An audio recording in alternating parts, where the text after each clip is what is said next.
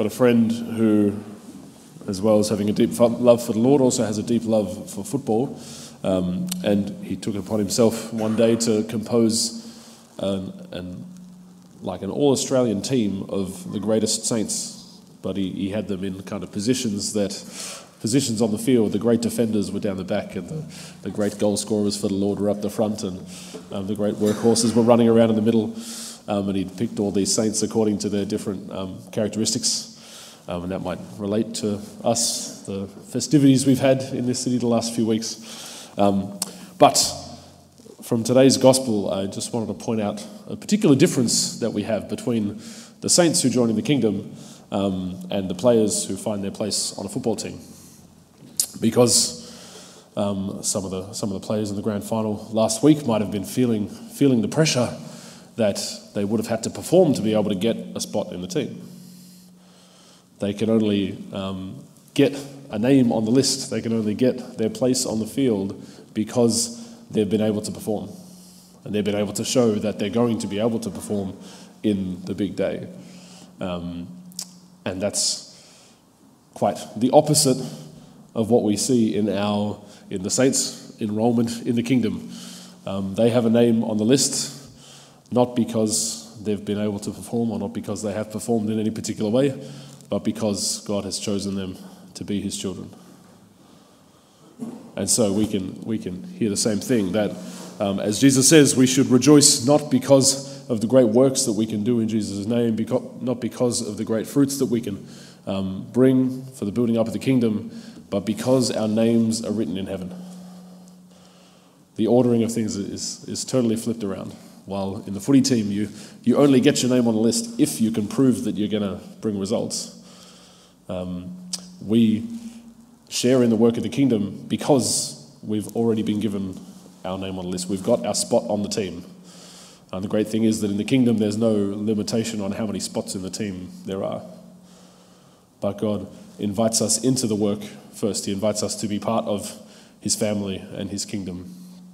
And it's because he does so, it's because he gives us the grace that we're then able to put our gifts at the service of the kingdom. We're then able to take up the grace of God and work for evangelization, for the building up of our brothers and sisters, for the sharing of the good news and the comforting of one another. But we need to keep that order in mind, because otherwise we can get very anxious about our performance.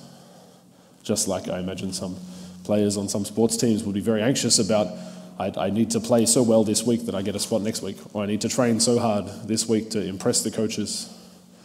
That we shouldn't feel that we need to impress the Lord by our works, by our contribution to the church, by our works of evangelization. We should know the love of the Lord who delights to invite us into it and share with us his work. And therefore, we already have the place on the team. And we can do it as a response of love. We can do it out of love for the people that we're serving as well.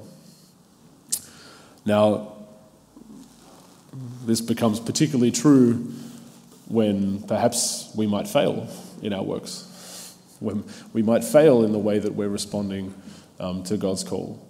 Or when perhaps the way that we have been able to contribute to the church or contribute to the kingdom or to serve our brothers and sisters, perhaps we're not able to contribute in that way anymore. If we're finding ourselves that our worth comes from our performance, from our achievements, then that's going to be a terrible thing. I'm going to have great shame because I've failed, because I haven't responded with my whole heart. I'm going to have great shame because I'm not able to contribute in that way. But if we know that what comes first is the love of the Lord and his choice of us, then we know that at times he's going to make our participation in the kingdom really fruitful, and at times it might not be quite so fruitful. Even though, as well, if we haven't cooperated right with him, when he's full of mercy and he calls us to come back into the work again and keep cooperating with him. But nobody knows this truth better than Our Lady, who was able to bring about perhaps the greatest work of any member of the kingdom. She was able to bring Jesus into the world through her cooperation with grace. But it wasn't because of her goodness, it wasn't because of her greatness or anything that she deserved or achieved. simply because she was open to the love of God, the choice that God had made of her. She was able to receive that grace and let it come forth in her. So let's ask for Our Lady's intercession as we each, in our own ways, seek to allow God's grace to be fruitful in us and in our works, that we can not be attached to our results or our achievements, not be burdened by that sense of needing to prove ourselves to God, but that we can know his loving choice that he's made of us and be able to respond as freely and generously with open hearts to cooperate in all he wants to do in our lives and the lives of those he puts on our path.